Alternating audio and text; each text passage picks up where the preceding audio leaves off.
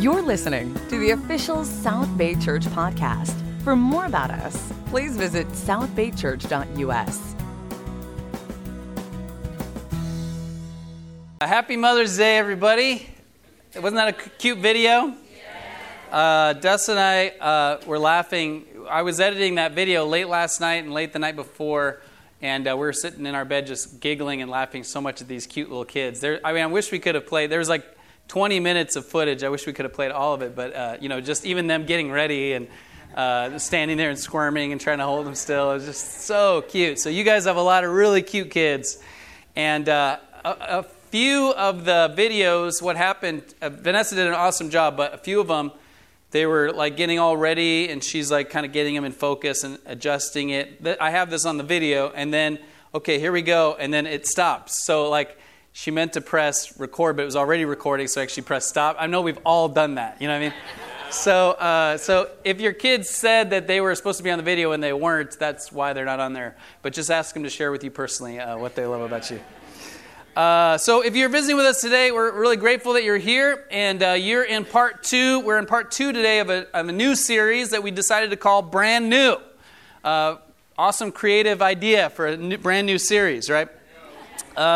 If you weren't here last week, I want to encourage you to go to our website, southbaychurch.us, and you can catch up. We have all our sermons are there. If you click on sermons, you can see all of our sermons and listen to those. You can download them or stream them. And then also, we're adding video of our services as well. So there's also a link that says video. If you go to that goes to our YouTube channel. And there's videos there, so you can see the video from last week.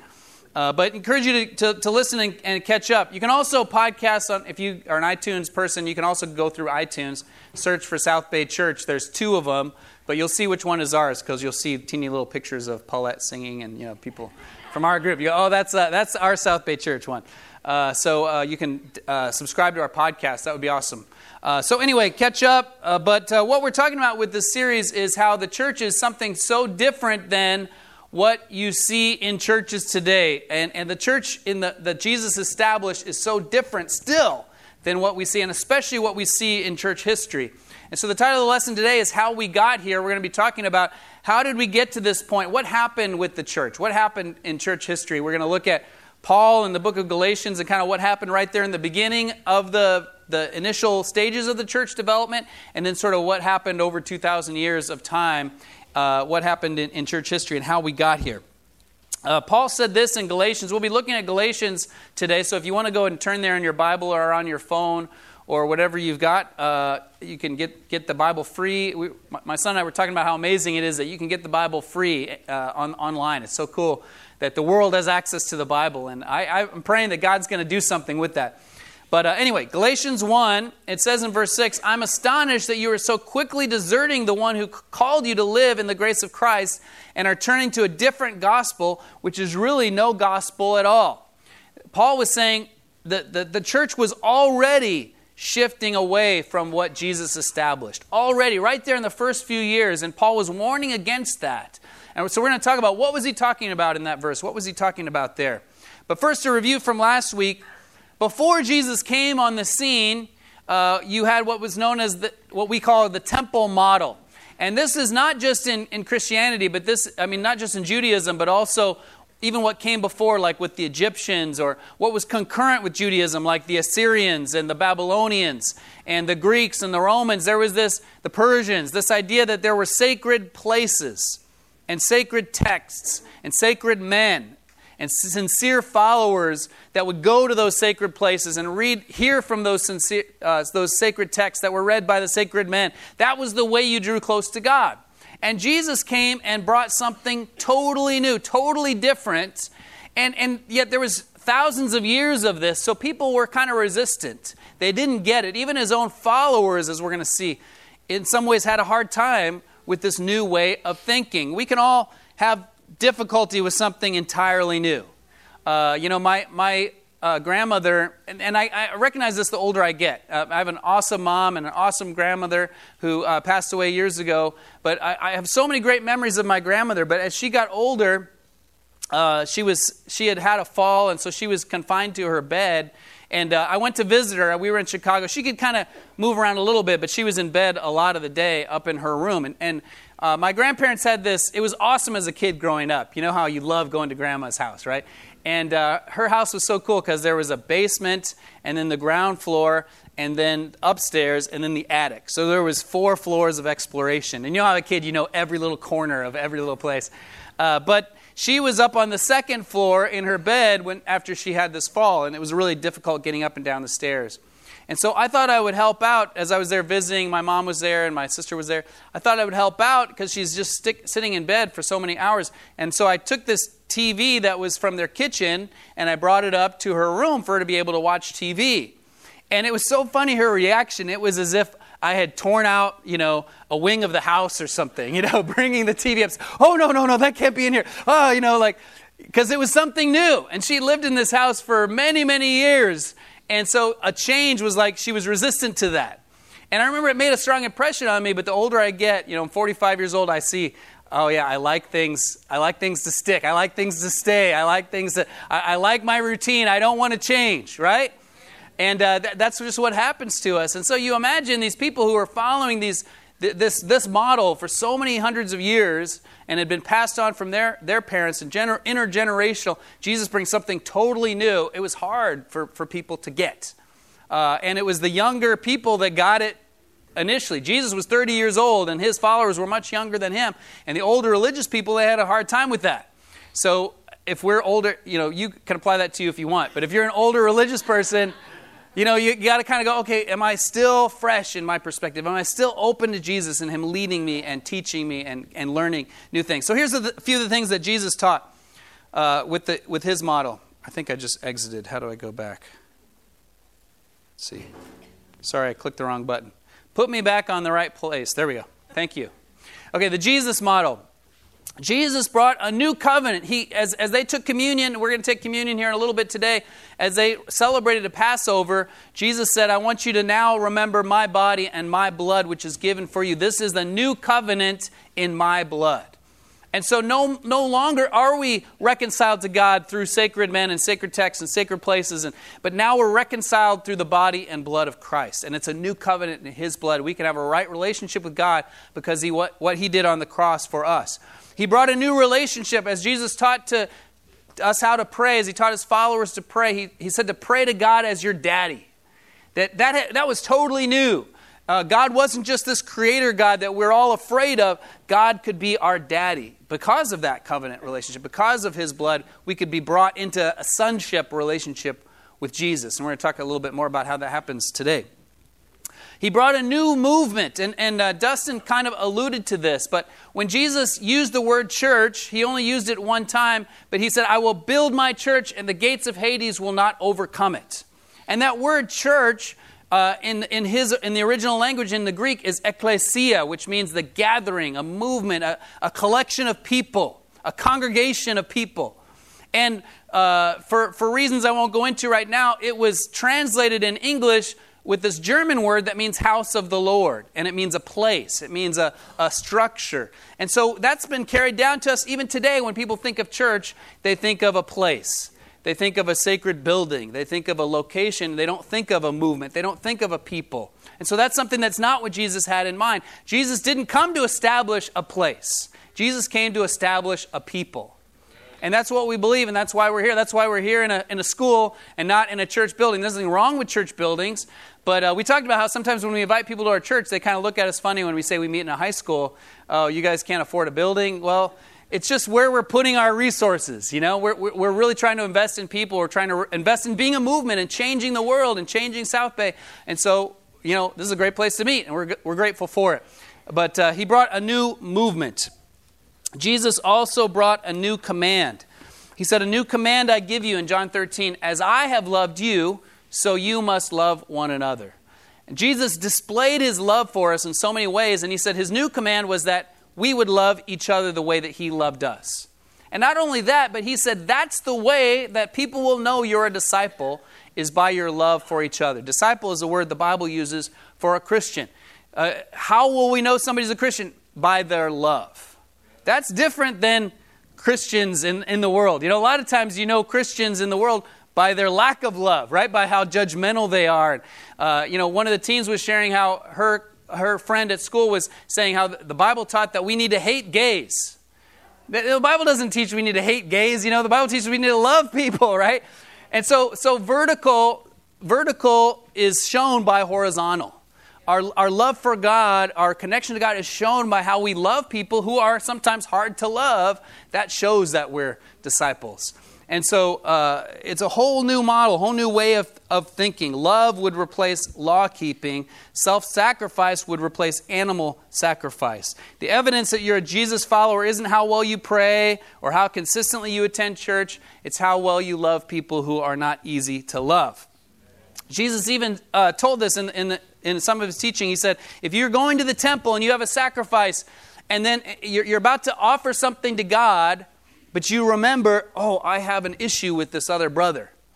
Jesus said, leave your gift at the altar. Don't even go forward with it. Go first be reconciled to your brother. That's a whole new concept in the temple model. The temple model is I don't care about anybody else. It's just, I'm just going to I'm going to be right with God. But the Jesus model is being right with God and being right with others are related. And so it's not like, some people you can't be right with, but the Bible says, as far as it depends on you, live at peace with everyone. And show humility and show love and show respect and show Jesus to others. And the thing about the Jesus model is it's far less complicated, but it's far more demanding. It's far less complicated, but it's far more demanding. It's simple. Jesus is just love God, love people, pray for your enemies, love those who persecute you. It's simple, but it's really hard. And sometimes we can be afraid because it's scary to love. It's scary to exert yourself. And it's hard to stay self-sacrificing. It's hard to keep giving. It's hard to be like Jesus. And so it's something we got to go back to every single day and recommit ourselves. Something I'll just mention, I got to recommit myself to. At the beginning of the year, I said, okay, I'm going to pray for everybody here. And we have a community database called CCB. If you're interested in getting more connected to the church, if you go to our website, southbaychurch.us, you can sign up for a login. And this is kind of our online community. It's called Church Community Builder, CCB. And so at the beginning of the year, I said, okay, I'm going to go on there and I'm going to look through all the names and I'm going to pray for everybody in the ministry. Obviously, I can't pray for every person here every day, but I'm going to spend some time every day praying for, working through the singles and the teens and the marrieds and kind of praying for everybody. And so I started doing that. It was great for my heart. But you know what? It lasted a few weeks. And then, I got to do that. And then I do it another day or two. And then and in my prayer time becomes all about me and my issues and my things and my struggles. And I forget, I got to pray for my brothers and sisters. The Bible commands us to pray for each other. Paul says that, that's the best way we show love for each other is praying for each other. So I want to commit to you. I'm going to get back on track with that and praying for you specifically. And it just helps my heart to be like Jesus and not be all about myself. So as Dustin said, we talked about don't go to church, be the church. That church is not a place that you go, it's who we are. It's who we are collectively. It's who we are together. And so this week, the title is How We Got Here. How We Got Here. Moms are good at explaining how we got here and the context and who we are and where we come from. And I remember asking my mom how I got here as a little kid. And I don't really remember what she told me, but I know that I remember in my mind having a picture of a toilet bowl and thinking the toilet bowl was somehow involved. And I think the reason is because she probably said something about that place where you go to the bathroom. It involves that, the place where you go to the bathroom. And she was trying to explain to me how we got here, how it works, and when a husband and wife love each other, and so and the place where you go to the bathroom. So in my mind, I had this vision of a toilet bowl being involved. TMI, somebody said. We live in a world where sex is in our face, so we got to be able to talk about it at church, I think. Sometimes, as we grow as a family, sometimes we kind of go, how did we get here? My wife and I, we have 3 kids. They're now 17, 14, and 11. But when they were I remember driving in the car, and we had all 3 in the back seat, and they were all just screaming bloody murder at the same time. about probably different things, but all three are just screaming at the top of their lungs. And Dustin and I looked at each other and we just sort of laughed and said, how did we get here? How did we get here? Oh my gosh. That's what we're talking about. That's right. So how did we get here as a church? How did the church get off of what Jesus originally intended? So we're going to be looking at this in Galatians. Basically, the idea is that the temple model has a way of creeping back in. And the temple model thinking has a way of creeping back in. And this happened even really early on in the beginning of the Christian church. The book of Galatians is actually most likely the very first book of the New Testament as far as written down. The first book that was written down. It was probably written about 47 A.D. And you think about it, that's really early. If Jesus was crucified in 33 A.D., 47 A.D. is not much later. And this was written before the Jerusalem Council, which we'll talk about in a second. That was in 50 A.D. And so Paul wrote this.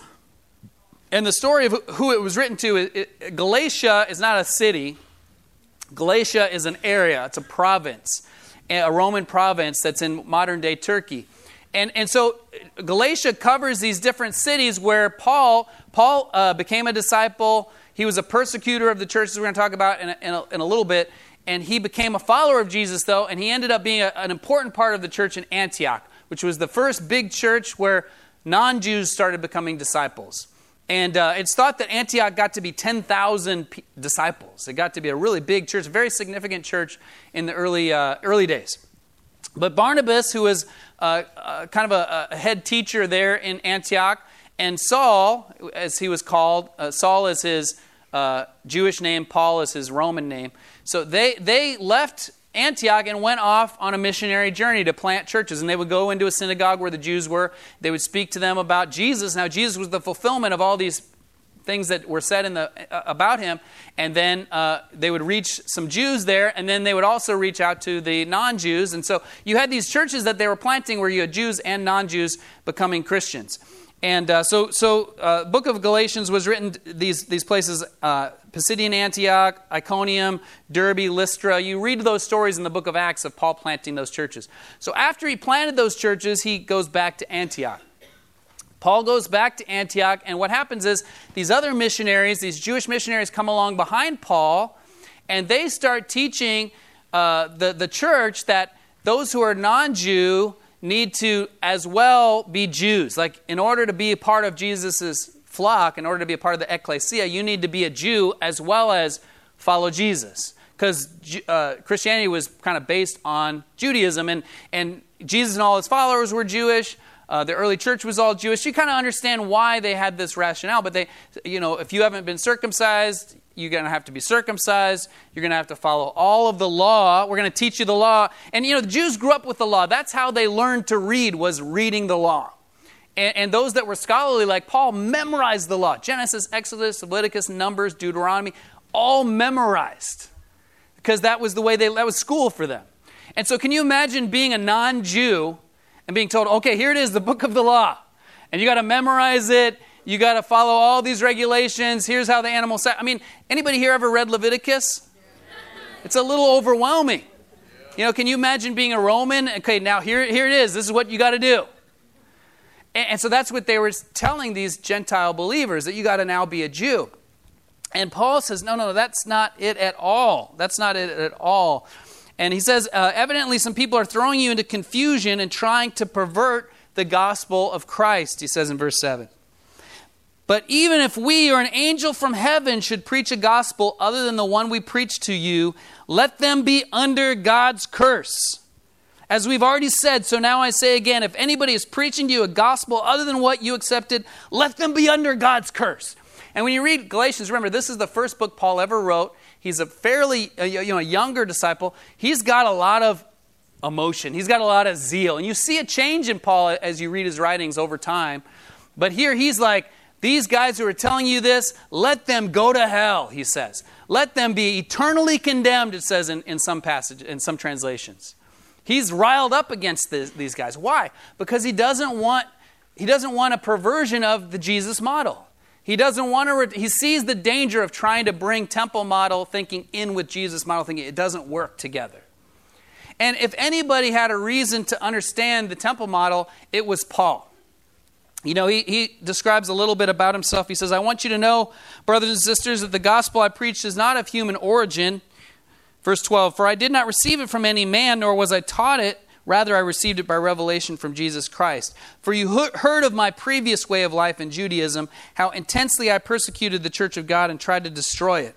I was advancing in Judaism beyond many of my own age among my people, and I was extremely zealous for the traditions of my fathers. In another passage, Paul says, I was a Pharisee of Pharisees.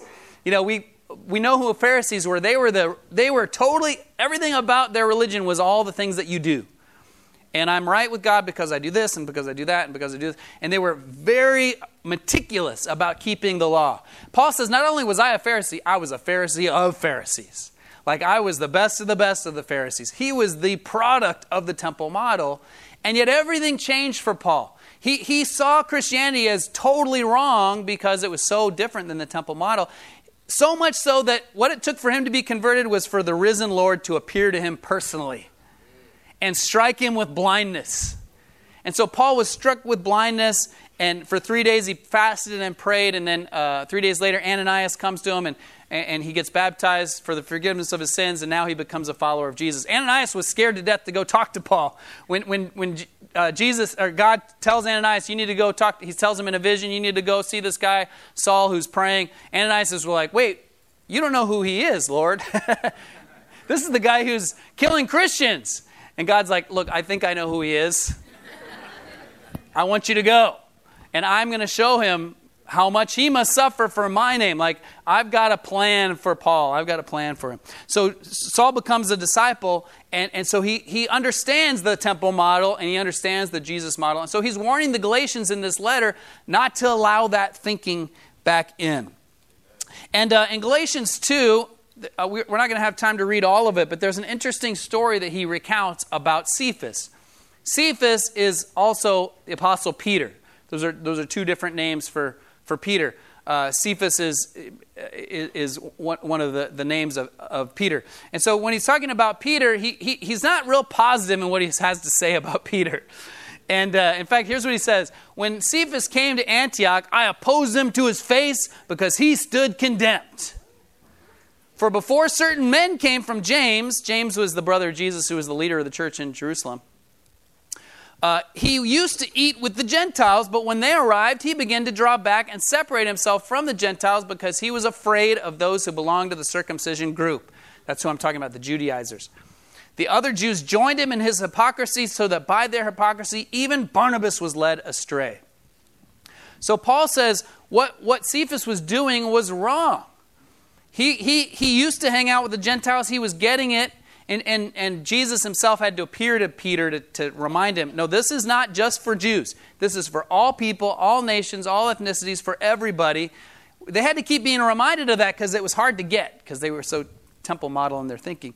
But Paul, who did get it, he said, I opposed Peter to his face. I said, this is not right what you're doing. So Peter, he's hanging out with the Gentile brothers. Then these Jews come, and suddenly it's like he disses them. Why? Because Jews didn't relate to Gentiles. They didn't hang out with Gentiles. They didn't eat with Gentiles. The Gentiles were unclean. So he disses the Gentile brothers. Now imagine, being a Gentile brother there in Antioch, or a brother or sister, and you're hanging out with Peter, and then these other guys show up from the church in Jerusalem, and suddenly he's like, won't return your calls. How would you feel? You'd feel like, man, this leader is dissing me. And this is kind of a side note, but I want to make sure leaders will mess up. Leaders are sinful people. We are all that's the thing about the Jesus model. We're all the same. There's no holy men and then the rest of us. We're all just sinners who God forgives and uses even though we're imperfect. And so leaders are imperfect people. And I've showed this scripture before and this story before to people who want to leave our church because some leader did them wrong. It's like, it doesn't mean it's not the church of God. Doesn't mean it's not the church of Christ. It's just Peter messed up. And what did God do? He used Paul to get Peter back on track. And I appreciate that God he uses us to help each other get back on track. And so if somebody in the church hasn't sinned against you, they will. But when they do, it doesn't mean it's not God's church. It doesn't mean it's not the truth, because it's not about it's about the truth of God. It's about the truth of Jesus, not each other. Does that make sense? So anyway, so he says in verse 14, I don't know if I put this on the screen here. Yeah, I did. Okay, verse 14. When I saw that they were not acting in line with the truth of the gospel, I said to Cephas in front of them all, you are a Jew, yet you live like a Gentile, not like a Jew. How is it then that you force Gentiles to follow Jewish customs?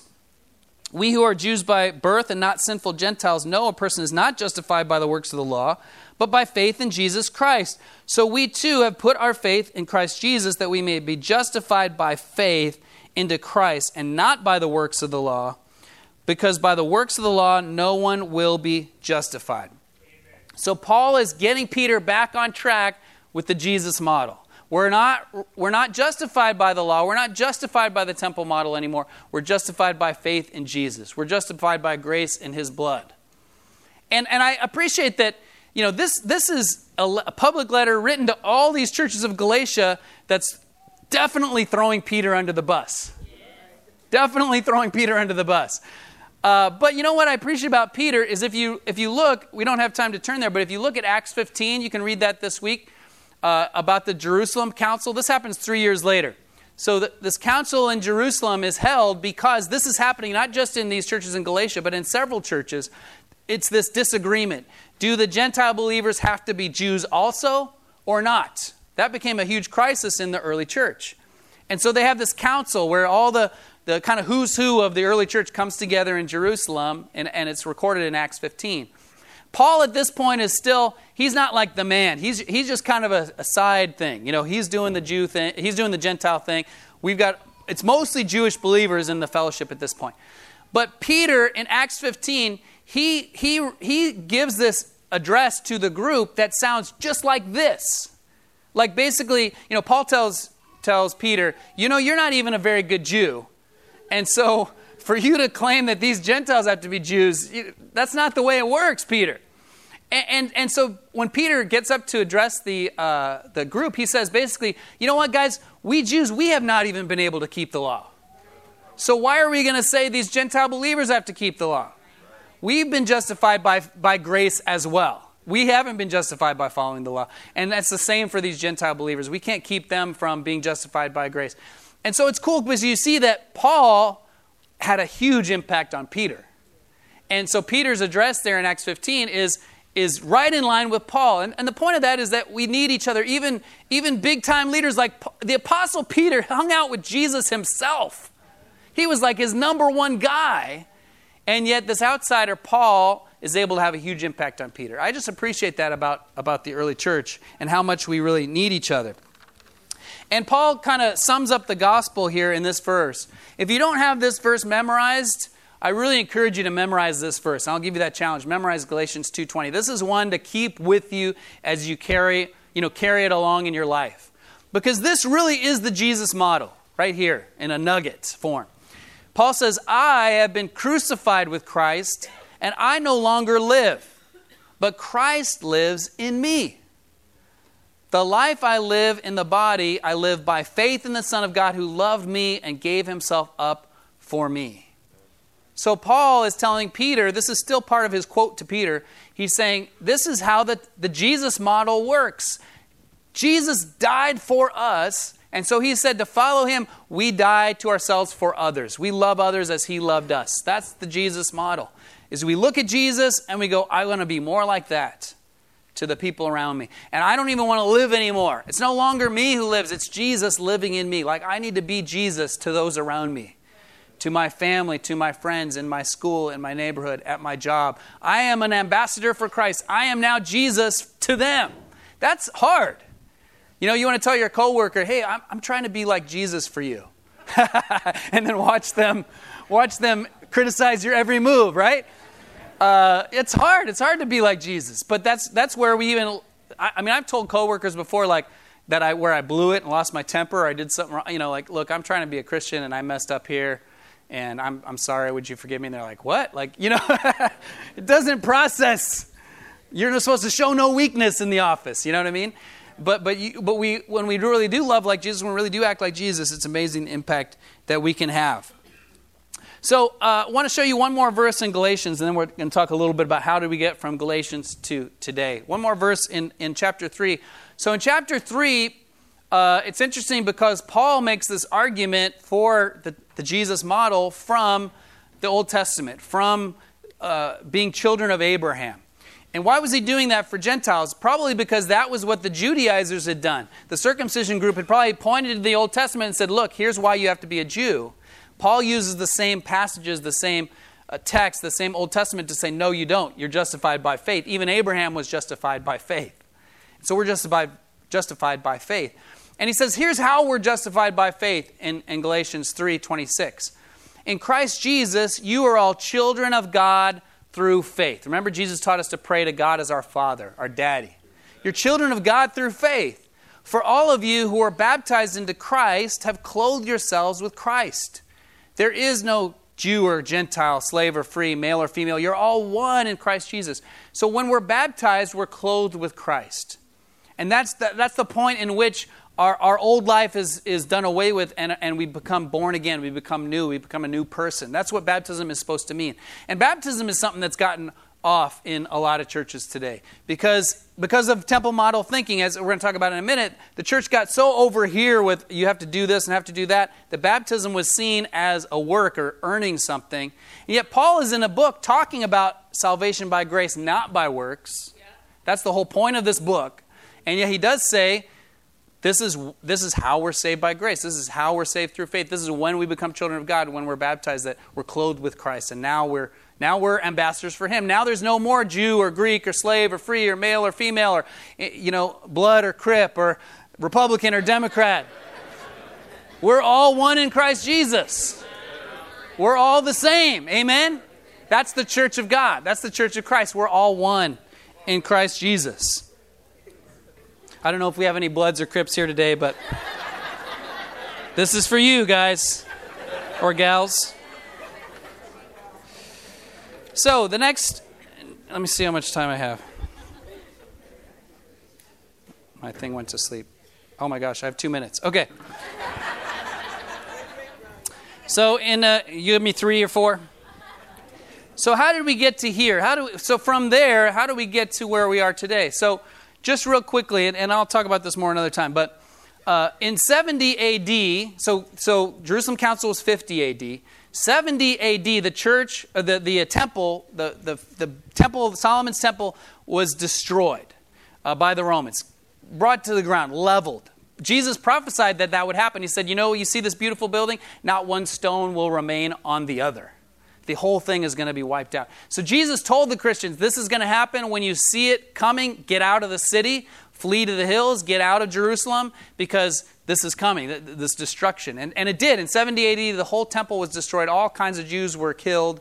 It was a horrible massacre. The Christians were not, because they got out of the city like Jesus had prophesied and told them to do. But it was almost as if God was saying, yes, the temple model is done. In fact, the temple itself has been destroyed. And so even to this day, you've seen the Wailing Wall? That's all that's left of the original temple. And so these Hasidic Jews, they go there and they wail, they mourn at that wall because the temple has been destroyed still. 2,000 years later, they're still mourning that destruction that happened in 70 A.D. But why did that happen? Because we are the temple now. The new Jesus model, we are the temple of God. And each one of us is a part of it, 1 Peter says. And so that's the way it's supposed to work. But so over time, then, the early Christians, they really had the Jesus model down. I mean, they had this issue here with the Jerusalem Council, but then that got resolved, and they really were loving their neighbors as themselves. They really were representing Jesus to each other. And it's interesting to read some of the things that the Romans said about the Christians. Like it'd be like reading a People magazine article about this cult. You know what I mean? To see what did people say. That's the way that Romans viewed it, as like this cult of this weird guy that claimed to rise from the dead. And so what did they say about it? Well, what they said about the Christians wasn't, they're judgmental, they're prideful, they're hypocrites. If you ask people today to criticize Christians, what they think about Christians who are non-Christians, those are the things they would say, right? Oh, they're judgmental. They don't really love people. They say one thing, do something else. They're hypocrites. That's kind of the reputation for the church. over in the Middle East, Mufid and Jesse were here sharing with us a couple weeks ago, and they said that's a reputation there. In the Muslim world, they look at Americans as completely fallen. They look at our media, they look at our movies, they look at our, the stuff that we do. It's like, oh my gosh, the great Satan. That's what they call us. Because, and really it's not much different in the quote-unquote Christian world, the morality of that. So, but that was not at all true in the first century. What the Romans said about the Christians was, these people are so loving. These people are so giving. These people, not only do they care for their own poor, they're taking care of our poor. It's embarrassing.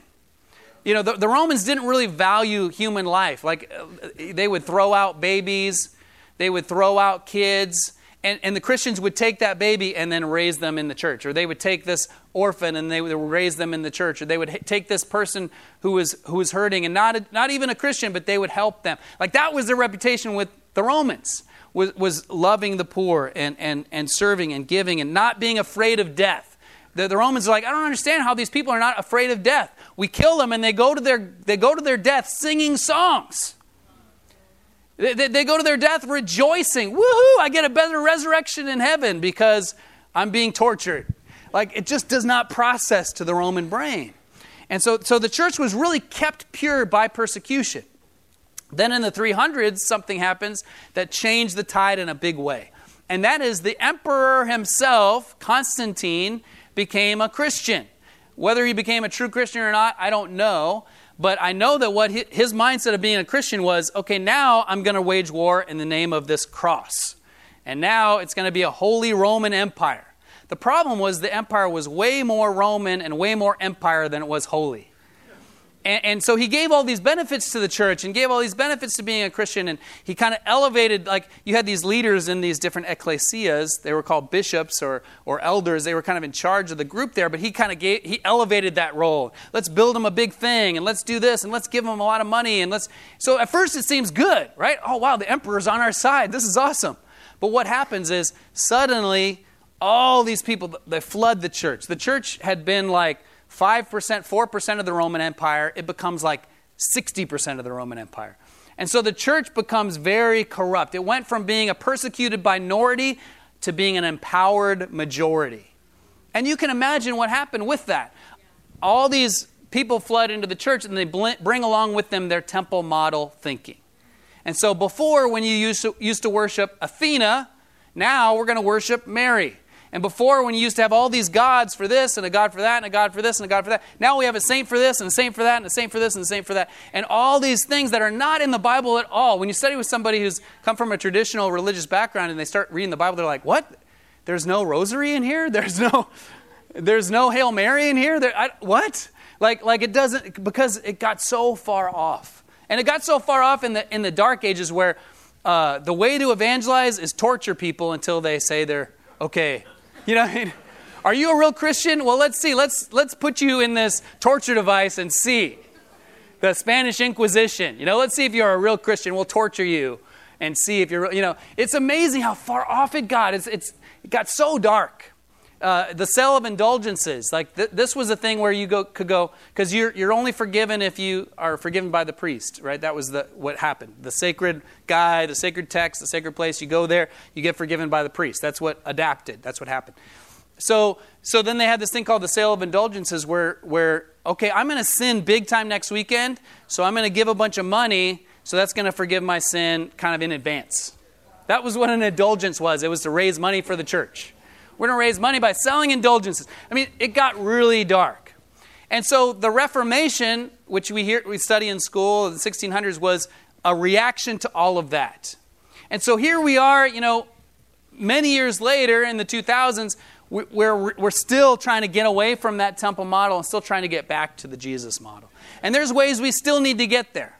There's ways in our church we still let temple model thinking in, and we need to have Jesus model thinking. So that's why we're doing this series and talking about this. Next week, Mark's going to be talking about what does love require me? What does it mean to really love people? That's what Jesus, being a Christian, really is going, look in a situation and go, what do I need to do to love? What do I need to do to show love? And what does that mean in a practical sense? And a lot of times what keeps us from showing love is fear.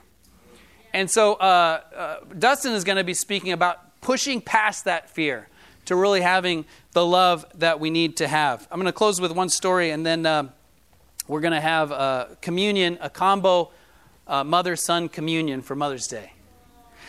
So one more story about the church being off track. Don't always, if you're a guest today, if you are kind of new to this, and hopefully I didn't bore you with my trip through the ages of the Christian church, but if you kind of don't really get it, just because someone says they're a Christian doesn't mean they're a Christian, and just because something says it's the church, it doesn't mean it's the church. So a lot of times people's criticism of the church and all these horrible things done in the name of Christianity, that was not Christianity. And so I just encourage you to examine for yourself what the church really is. What does the Bible really say? What does the church really say? I was in Burbank last week, and it was late at night, and I was trying to get some food late at night. I hadn't had dinner. It's like 9:30, 10 at night.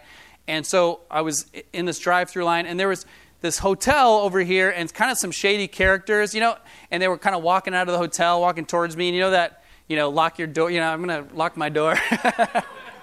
And but this shady hotel, it was really shady. Like it had each of the rooms has the air conditioner hanging on the outside, and there was a cage around it, like to keep somebody from stealing the air conditioner. And it was a little run down. And so I look over at this hotel, and then I look at the name of the hotel, and the name of the hotel was Quality Inn. And it just made me think, just because you name it the Quality Inn, doesn't mean it has quality. It doesn't mean it's an inn.